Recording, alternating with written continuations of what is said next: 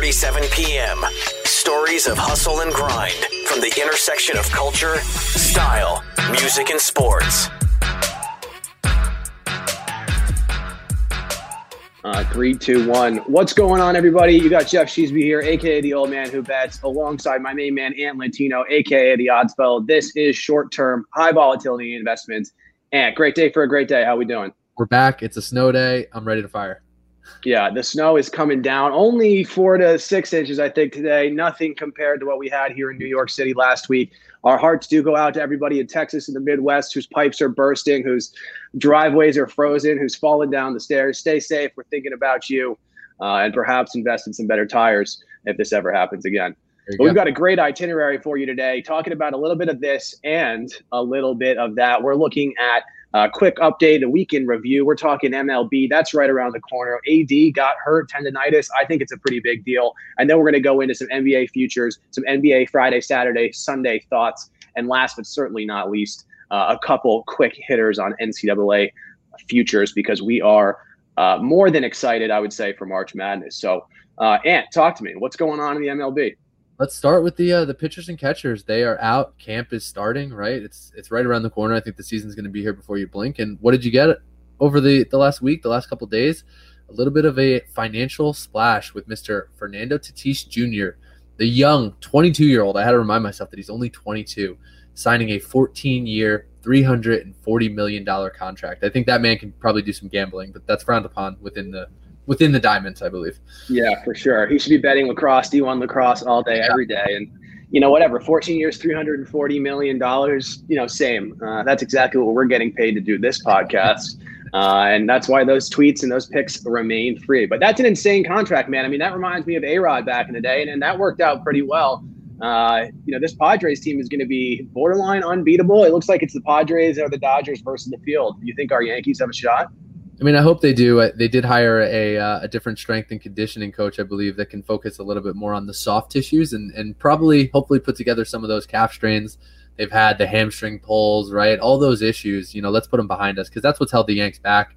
That, and I think not making a splash in the pitching rotation, which, to your point about the Padres, they did, right? They went out and got Yu Darvish, Joe Musgrove, and Blake Snell. So that's adding arms and weapons to an already, potent offense in Slam Diego, as they like to be called last year. Yeah, it doesn't get much better than that. I think I saw a great, maybe it was a meme, but 14 years from now, I believe that will be when our friend on the Mets, Bobby Bonilla, finally stops getting paid. So find out if this was real. I'd like to think it is. I hope it is. But yeah, I did not fact check that meme, and that's always dangerous with the internet these days. But I took it as truth, and honestly, what's more Mets than that? But the Mets look pretty fierce this year as well. I mean, they've got a great starting lineup. They're looking healthy. We think they've got a chance. Or people are saying they're the team in New York, which I'm not buying into, but maybe. I don't buy it. Maybe that's me being a biased Yankee fan, but I think it's true, right? I think they're going to show improvement. I think just even the culture change, GM issue aside, that we know happened earlier in the year, but really focusing mainly on, it's a new ownership structure, right? They do want to spend money. I'm surprised they haven't made a bigger splash in free agency yet, but they obviously went out and made that trade. So I do think the Mets are going to contend, and they should contend in a tough NL East. Yeah, 100%, man. And I think the Braves are a little undervalued in that division, honestly. But, I think about the Mets, I'm obviously a huge Yankees fan, as are you. Contrary to popular belief, New York is a better city when both of these teams are good. So everybody's like, suck it, Yankees fans. I'm like, no, man, the bars are just that much more pop. And hopefully the Roaring 20s will coincide with two New York teams that are kicking so much ass that, there's not going to be enough beers in Manhattan for us to consume. I love that. And look, if you're interested in the financial side of it to see what this contract means relative to some others, like, obviously we are working with 1:37 p.m., but they dropped, even before this came out, a link in an article I texted you about, Mr. Old Man. And that was the top 21 contracts in baseball for this year. So this was pre-Tatis. He now obviously pops onto that list. There was a lot of good other value about where some of these guys are getting paid. Bauer, the most recent one, some of the other long-term extensions that have already been signed. And then they also looked at some of the historical ones. A-Rod was on that list, like you mentioned, and a few others. So an interesting read if you're thinking about, where does this contract rank to some others? And I think one funny tidbit I wanted to mention, you got to remember that the Padres have two of these guys on the roster already, because they're already paying Manny this is the second richest deal, or the richest deal in franchise history, because it just surpassed the Manny deal, which I think was $300 million, ballpark. Yeah, I mean, that's insane. The guy's played 143 games. Yeah, he's been absolutely electric. I mean, talk about a human highlight reel. I love when he drops the bat and stares down that pitcher as that thing skies out of the park. But do you think 143 games is a large enough sample size? I mean, I think probably yes, but we'd love your thoughts there. I mean, I think when you package together, his minor league experience, the type of prospect he was, some of the pedigree, and 143 games doing it over 2 years, I think it does show good trajectory. It also shows there's money in baseball. But I think it's the right move to invest in your guys, lock them up, and you protect anything from happening to you, especially in a smaller market, right? Which I guess Slam Diego still is, Yeah, which is crazy. They got the nicest aquarium in all of the U.S. and weather that's 65 degrees every day. It's hard to consider them a small market team with all of those perks. But last question for you, and this was not in the notes, so I'm coming out of nowhere with this. Salary cap versus a salary floor. I was reading through Twitter today, and a lot of people were saying, oh, this is why the MLB stinks. There's no salary cap. And a lot of the contrarian views were there was, no, the issue is that the teams that refuse to spend are what's holding down baseball from being, as electric as possible. So any thoughts on a salary floor? No, I would agree with that. I mean, across the board. I know in the NBA, and it's probably not a straight comparison, and I'm not as well read on it, but the NBA does have penalties if you're not spending up to a certain amount of the cap. Now, some teams choose to do that anyway, but they pay those penalties. I'm not aware of anything like that in the MLB, and you have such a dichotomy between what these markets, are doing, what these teams and owners are willing to do, because a lot of them are willing to sit around, spend little money, and they're able to still line their pockets. So I do like the salary floor concept. I think that helps. And the other thing that's out there that these teams still benefit from, even the ones that don't want to spend, is revenue sharing, right? And that exists across, and it's a little bit different in each of the sports, but there's a ton of money flowing through these things from, merchandising, TV deals, and all that stuff that flows and has to be evenly split amongst these teams, when in reality, some of those other owners aren't raising their hand and doing their part, right? We mentioned Steve Cohen before. He is not going to be that guy in New York with the Mets, and I think that's a big change of pace from them from the Wilpon. So I love that idea. If that's something that's getting some legs and at least getting some momentum behind people talking about it, I think it's positive. Yeah, in the Twitter comments, that real-time insight right there, it is getting momentum. Whether it's laddered up to the organization, I don't know. But we've spent too much time talking baseball. We got baseball coming up in a couple of weeks. We'll go with a full preview there. Let's talk NBA. Hottest news, of course, outside of Jimmy Butler having back-to-back triple-doubles, I think for the first time in Heat's history, say that 10 times fast, which is interesting considering the talent they've had on that squad. But Anthony Davis, Achilles tendonitis, where does that put them in terms of being a favorite? Well, they're still the favorite, so that's interesting enough, right? They're still sitting around plus 250. I don't know if that's dropped, flowed back and forth, or moved. Maybe you've been watching the futures market a little bit, more actively than but I do think they probably still should be the favorite, because right now there's still a lot of uncertainty. My concern, and I definitely wanted to get your thoughts on this, is this reminds me way too much of KD 2019 Warriors.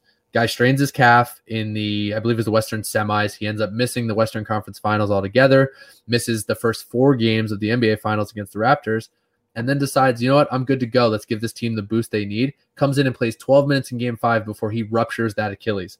So AD did have the MRI, right? They said no Achilles damage, but they're talking similar language, similar words here getting used around the calf and the strain and the time off. So I think right now it's 2 to 3 weeks, but is that a bigger concern?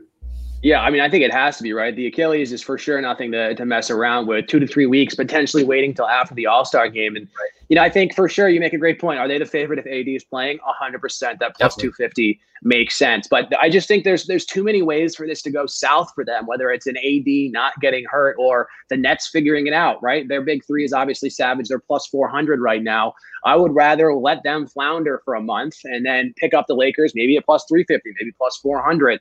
I think there will be better value there. So nothing to say against, the Lakers themselves, but this definitely seems like a wait and see play. I agree. I mean, one thing, just piggybacking on the Lakers, and I know we want to talk a little more futures NBA because I think there's still maybe some value or some different angles to take. But speaking about the Lakers and the AD injury, if it's going to be 2-3 weeks and roughly that timetable, or even when he comes back, he's in and out. There's some load management, as the NBA likes to call it, and he's not playing and suiting in back-to-back games or every game.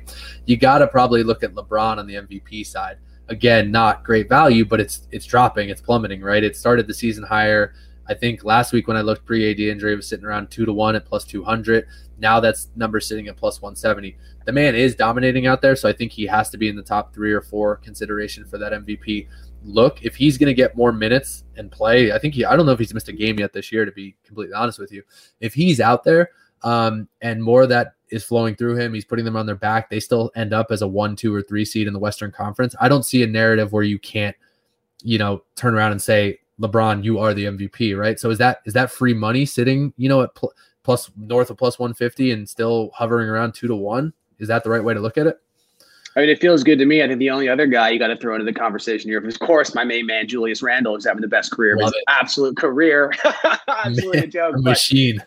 He is, I think he's undervalued, underpriced attention, as Gary Vee would say. But nonetheless, I think that makes sense. So let's talk futures outside of the Lakers. Totally. Anything you like?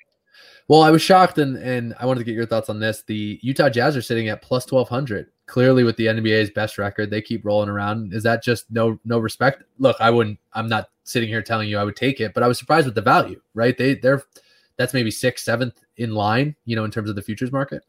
Yeah, I think that's super interesting. I was looking at 538's ELO ratings. ELO, obviously a system that takes overall player stats versus the field and awards you with wins and losses, and it values those wins and losses depending on the opponent, right? And last year, the Lakers, of course, won. Their final ELO rating was 1693. So only wanted to look at teams that had a higher ELO rating than that right now with their full strength projection. So from 538, excuse me, I'm thinking 137 here. That puts the Clippers, Lakers, Jazz, and Bucks with the Nets right there on that. So I think the Clippers are super interesting right now in terms of the Raptor player ratings, which is obviously 538's proprietary like data modeling. This is giving that's come out, right? Because I've started hearing a lot about it the last few weeks. Yeah, and I always trust 538 as just a great data resource. So I don't know exactly the formula that gets them there. But the projections right now show the Clippers at a 23% chance of winning this final, the Lakers at 17, and the Jazz at 17. And this is taking into account full squad. So right there, the Clippers at 550, I don't hate. They did beat the Lakers opening night of the season, 116-109. Is that a game that we're going to use to factor in late season? Absolutely not. But this is a Clippers team that's gritty, and I think it's feeling like the forgotten brother over there in LA. So I think that's interesting. And of course, as you said, the Jazz, the hottest team in the league, their ELO rating is right where it needs to be in terms of like historical winners. Them at plus 1,200 feels pretty solid. I think when we look at the East, the Eastern Conference, I don't love the Nets at plus 400. I prefer maybe the Bucks or even the Sixers at plus 700 or plus 1,400. But it really does feel for me like it's West versus the world here. I don't think the East is going to take it down this year. Of course, nobody thought the East was going to take it down when the Raptors shocked the world. But I'm looking for maybe the Clippers or maybe the Jazz, to your points. Yeah, no, I love the Clippers point. I was on them last year, actually. Early on, I liked it. Going into the postseason, I picked them in some spots, to different podcasts and content we were doing. And I thought that team would mesh and be able to turn it on and off because you had kind of the silent assassin in Kawhi Leonard. PG was quietly putting together a decent year. And they struggled in the bubble. I don't know if it was a team chemistry or mesh thing. You'd hope another year under the belt, help that team move forward, a coaching change. But they did add some other pieces that I think that have been helpful this year. It's really just for them getting on the court and continuing to mesh because these guys are still in and out. Like we'll talk about the Clips later because I kind of like one of their spots. And, I think the last 2 or 3 games PG has missed. Kawhi missed last night. So it's just kind of constantly these lineup shuffles that you have to navigate. But on the East side of things, I do agree with you with the Nets. I think a lot of that value is probably just not there. At plus 400, they still have an upwards battle against the Lakers and some of those Western Conference teams, especially as you look at matchups right now.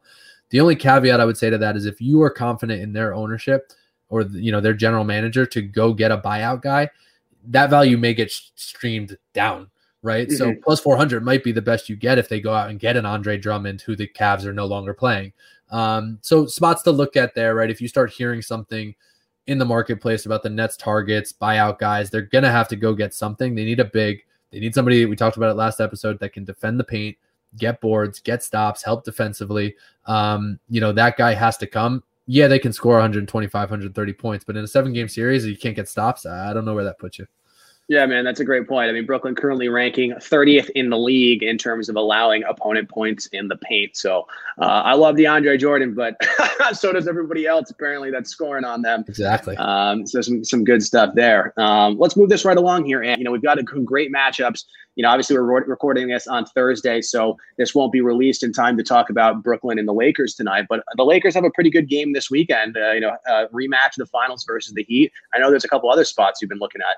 What are we working with? Yeah, so let's start with a couple Friday night, and then we'll transition into that Saturday game because I know you got some good thoughts on it and how that might help in the player prop market. But 2 Friday night that I'm looking at, which by the time you guys are hopefully listening to this, you do have lines for these. And it's actually 2 kind of back-to-back games, right? The way the NBA, much like hockey right now, is done scheduling is you have a ton of time where these teams are playing twice, either, back-to-back nights or a night off, but they stay in the same city and they roll it through again just to kind of get through COVID, through the schedule as best as possible. So the first one is in the lineup is I think 7 or 7:30 Eastern. You have Celtics Hawks. The Celtics closed as 1.5 point favorites in this game without Kemba Walker. They also didn't have Marcus Smart or Daniel Tice. It seems like Tice could come back, Kemba should come back, and Marcus Smart still likely out. I think he's got a more long-term injury. So as the favorite, they came back and they lost 122 to 114. The total closed at 223. It went over to 236. So just 2 interesting data points to kind of look at, see where this line opens up and what happens. I personally think with Kemba back in the lineup, that line will probably open higher than the Celtics -1.5 last time. And I think that speaks very highly to the Celtics coming back, bouncing back. They've been an inconsistent bunch. I still trust their coach. I still trust Jason Tatum and Jaylen Brown to just be the better overall squad. I don't know if it was a Kemba boost, if it was coming off some of the other games. They just got outgunned. Trae Young had a great game.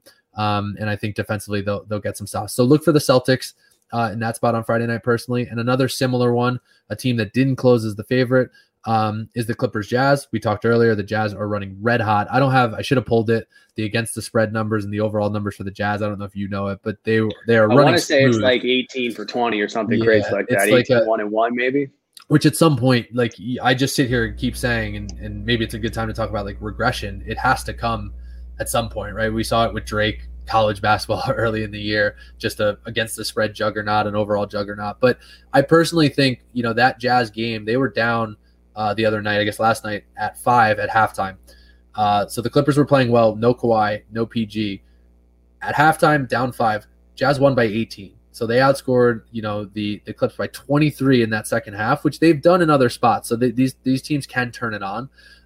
But I do think if that line comes down a little bit and shows some strength to the Clippers and the Clippers getting back at full strength, again, some of this is regression. Some of this is the fact that I think the Clippers are in a good buy low spot and the Jazz are at a very high sell spot. I think it's time to jump on the Clippers and see if they can get it done. I might even look at the money line in that game, to be completely honest with you.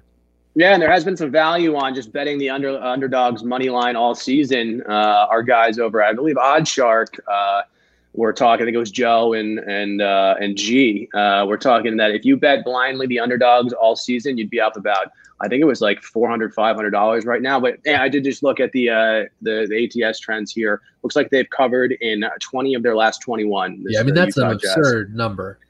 Yeah, that feels pretty good on the wallet. I wish I had been buying that train instead. I've just been playing. Yeah, the key thing when you talk sports gambling is like when you get on the train, when you get off, right? Trends are they're never going to run at that type of percentage and clip. So is now the time, to sell a little bit? I do think the Jazz are a good team and they mesh well together because they've played together for so long. So, just some thoughts on there. Yeah, I think the spot where it ends is going to be against Charlotte on the 22nd.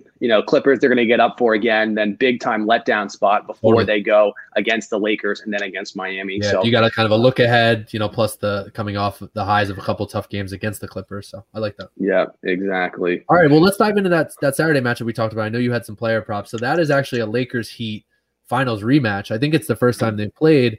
Both teams obviously not at full strength, but still a little bit of a grudge for the Heat. What are you targeting, stats-wise that kind of stands out to you? Yeah, for sure. Looking at specifically fades in this game, we've got specifically fading the Lakers in the paint. Miami is number 1 in limiting opponents' points in the paint.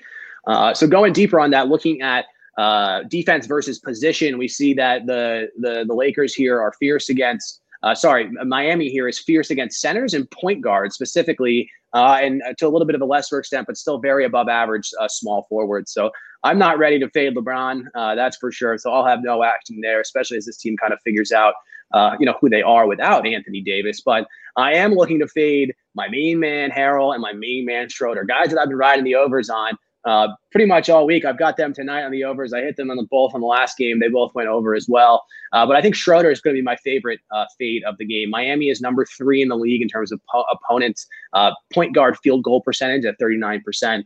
And they are also top 50 in limiting points for the point guard. So I think that's going to be a good fade there. On the other side of the ball, obviously we don't have any numbers for these yet, but we'll look for those directionally. I want to fade the 3-point shooters for Miami here. One, they've been relatively cold, honestly. This Miami team has been kind of looking for an identity in the last couple of weeks, but the Lakers are number 3 in terms of limiting opponents from the 3-point line, 3-point percentage, which is great. And they're really fantastic against power forwards specifically who shoot threes. Unfortunately, that leaves us with Kelly Olynyk. We probably will not have a line on him, but if we do, I would say fade, fade, fade. But they're also fierce against small forwards here, which is, I think, pretty interesting. They're number 3 in terms of limiting points. That puts us at a fade of Jimmy Butler, and I think that's okay. Again, back-to-back triple-doubles for him. He was cold. He's broke out of that slump. I think the public will inflate that number because now Jimmy's back. He's hot. But this is going to be a great game. It's going to be lockdown D. It's going to have a playoff vibe to it. So I don't mind fading him there. And you would imagine the way he stuffs the stat sheet too, that could work in your favor. If he's doing other things, he stays on the triple-double trend, getting others involved, it still is taking away from some of those field goal attempts and ultimately points for him, which helps in your pick case. 100%, man. And then the last play here, so we've got fade Schroeder, fade Harrell, fade Kelly Olynyk if you can. But this was an interesting one because the Lakers are, of course, number 3 in terms of opponent 3-point shooting percentage, which – and on paper, it would be like, okay, just fade their 3-point shooters. That could be Harrow. That could be Duncan Robinson, the guy I had focused on here. But when we look at the shooting guard position where Duncan Robinson is, they're not fantastic at limiting shooting guards specifically from the 3-pointers. Of all positions, the shooting guard is shooting the best from deep against this Lakers team. So it's a little bit of a merge for me, obviously, the macro trend of them being great at defending the 3, but not potentially against the shooting guard. But if that number is, I'd say probably over 12.5, maybe 13.5. If it's over a point than his average of those last 10 games, I think that's a strong line from Vegas. It could be an indication for us to actually be taking Duncan Robinson over, even with the Lakers, pretty fierce 3-point defense. So a lot more to come there. Obviously follow both of us on Twitter for those plays. We'll get them out as soon as possible once we deal with the snowstorm. And I know you're dealing with some family things with picking up the kids at daycare and all that fun stuff. But hey, we're just a couple guys, Amen. Well, let's do some rapid fire college hoops. I know you have some strong. I think you've been out doing the circuits, doing the rounds with our man Greg, doing some hooping for hoops. What's jumping out to you in the futures market from an NCAA basketball tournament perspective? March Madness right around the corner. Yeah, can't wait, man. Can't wait. A time we've historically gotten hot, so fingers crossed we can do that again. Obviously, this has been a weird college season, so I've taken a little bit of a step back and focused more on the NBA. But, I think when we look at the futures here, there's really 3 teams and then the field. We're looking at Gonzaga, Baylor, and Michigan. And Michigan seems like the odd man out there. Of course, Gonzaga plus 310, Baylor plus 290.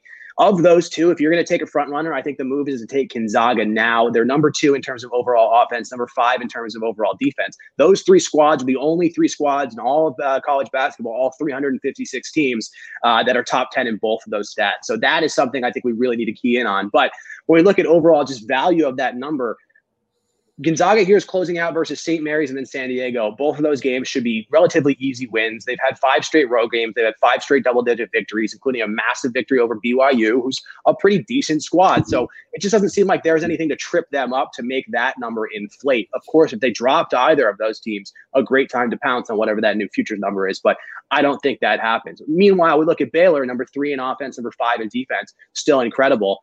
But Baylor, pretty long layoff. They haven't played since February 2nd. And of course they are playing, I think, Oklahoma State this weekend. Another tough team, right? The future, probably number 1 pick in the NBA draft. Exactly. They have played once before. Obviously they won relatively easily, but they did have, I think it was a 19-2 run in the second half to open that game open without Cade Cunningham playing in it. So I just don't think the time to play Baylor is now. With that Oklahoma State matchup, they're pretty challenging. And then they close out the season with number 13 West Virginia and then number 23 Kansas on the road. So I know they've already handled Kansas once. It's tough sledding for sure. Yeah, if they drop either of those games, I think that plus 290 is shifting up to plus 400 or more, and then all of a sudden there's some value there. So I Now, don't both think those those teams are a play. remain undefeated as well, right? Currently. Yeah, 17. Now, do you think? And I think Gonzaga's 20. Do you think an L, besides helping in the futures market, do you think it sets them up better to get a loss? You might not get it on the Gonzaga side of things, but do you want to walk into that tournament undefeated, or do you want that loss behind you? I don't know. I think you can go either way. A loss is always humbling, kind of gets you back to the grind. Neither of these teams are teams that I think have been playing like egotistical basketball. I think Gonzaga, I've seen more Gonzaga than Baylor that I have this year, but they are big. They can shoot from ever, and they play unselfish ball, which is so fun to watch. Yeah. So awesome. I think you take Gonzaga now if you want them. I think you wait on Baylor, and then that brings us to Michigan. Michigan is 7-7 in terms of offense and defense. They obviously haven't played very well. But at plus 650, I think there's some value there. I think they're a decent play. They look great in the second half against Wisconsin, outscored them 40-20, and really limited their team. I do think there is essentially a choose your own adventure here, right? If you think they're going to beat Ohio State this weekend on the 21st, then I think you take them now. I think that'll only increase their odds. If you think they're going to lose to Ohio State, of course, has an elite offense here. They are lacking on defense. But I think if you think that game's to be close or maybe a loss, I think you wait and you can get a better number on Michigan. So I do think they're a fun, not favorite to play, even though they are top three. This Michigan team seems to have what it takes to get hot at the right time. And that's the first matchup, I believe, for Michigan and Ohio State, right? I was just trying to check to see if they've played each other this year yet. Doesn't yeah, it should be. I think they might have had one postponed. Michigan hasn't played for a while. I want to say at least 15 days until that Wisconsin game. And their only loss so far was at Minnesota on the road. But Minnesota's been fierce at home. You look at who they beat. It's a pretty impressive slate, including Iowa. So it's I love that. And look, I think tier 2, we talked about it a little bit. There's some good squads in there, especially some others in the Big 10 and the Big 12. I think to me, Illinois jumped out as interesting. They're playing well right now and kind of sit in that Big 10 mix. One I always love to see is Loyola Chicago. Shout out Sister Jean. Hopefully they can get back there and do some damage in the dance. But I think when you're talking about making a full run, right, you probably have to talk about those three. And that's kind of the nature of the beast right now. Yeah, I'm glad you called out Illinois. I have them on here as well. They're 18th in terms of offense, 15th in terms of defense. And they've got our guy, Ayo DeSumo, who his clutch factor is through the absolute roof here. He had went off versus Nebraska, forced overtime with a couple big shots in the extra session.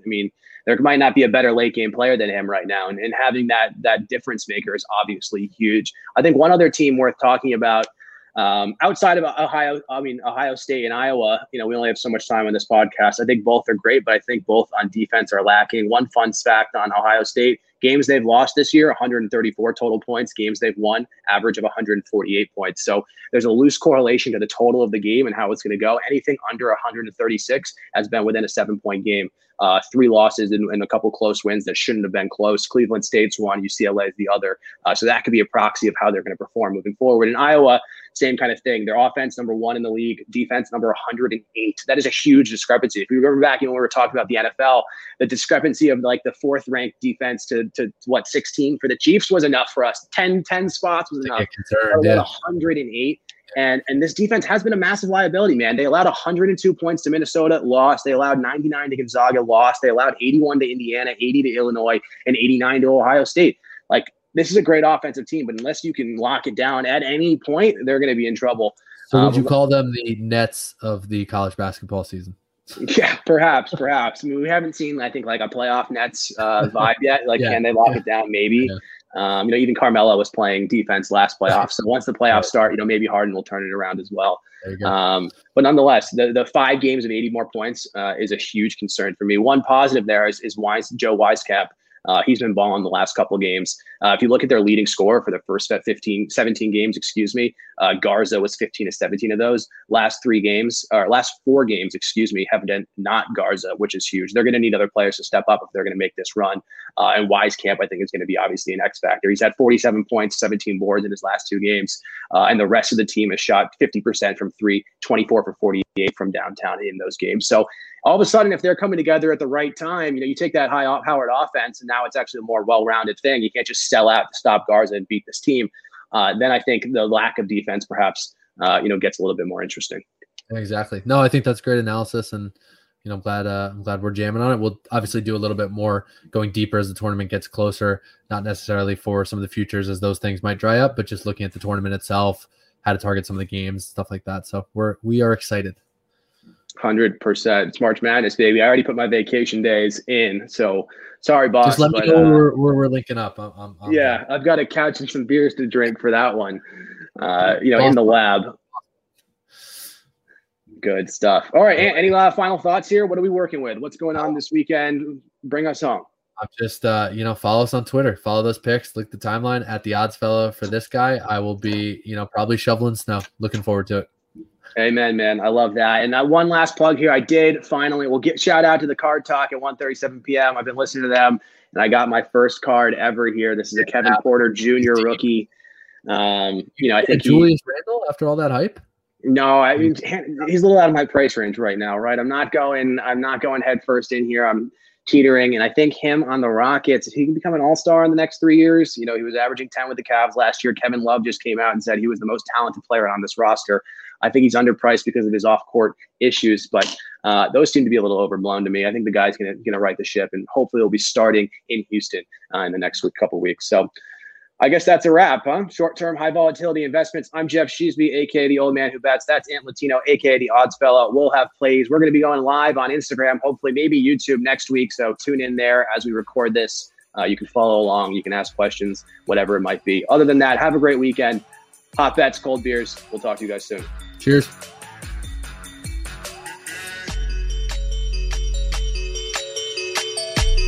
This is 1:37 p.m. Own your future. Start this minute. 1:37 p.m. is a Gallery Media Group original production.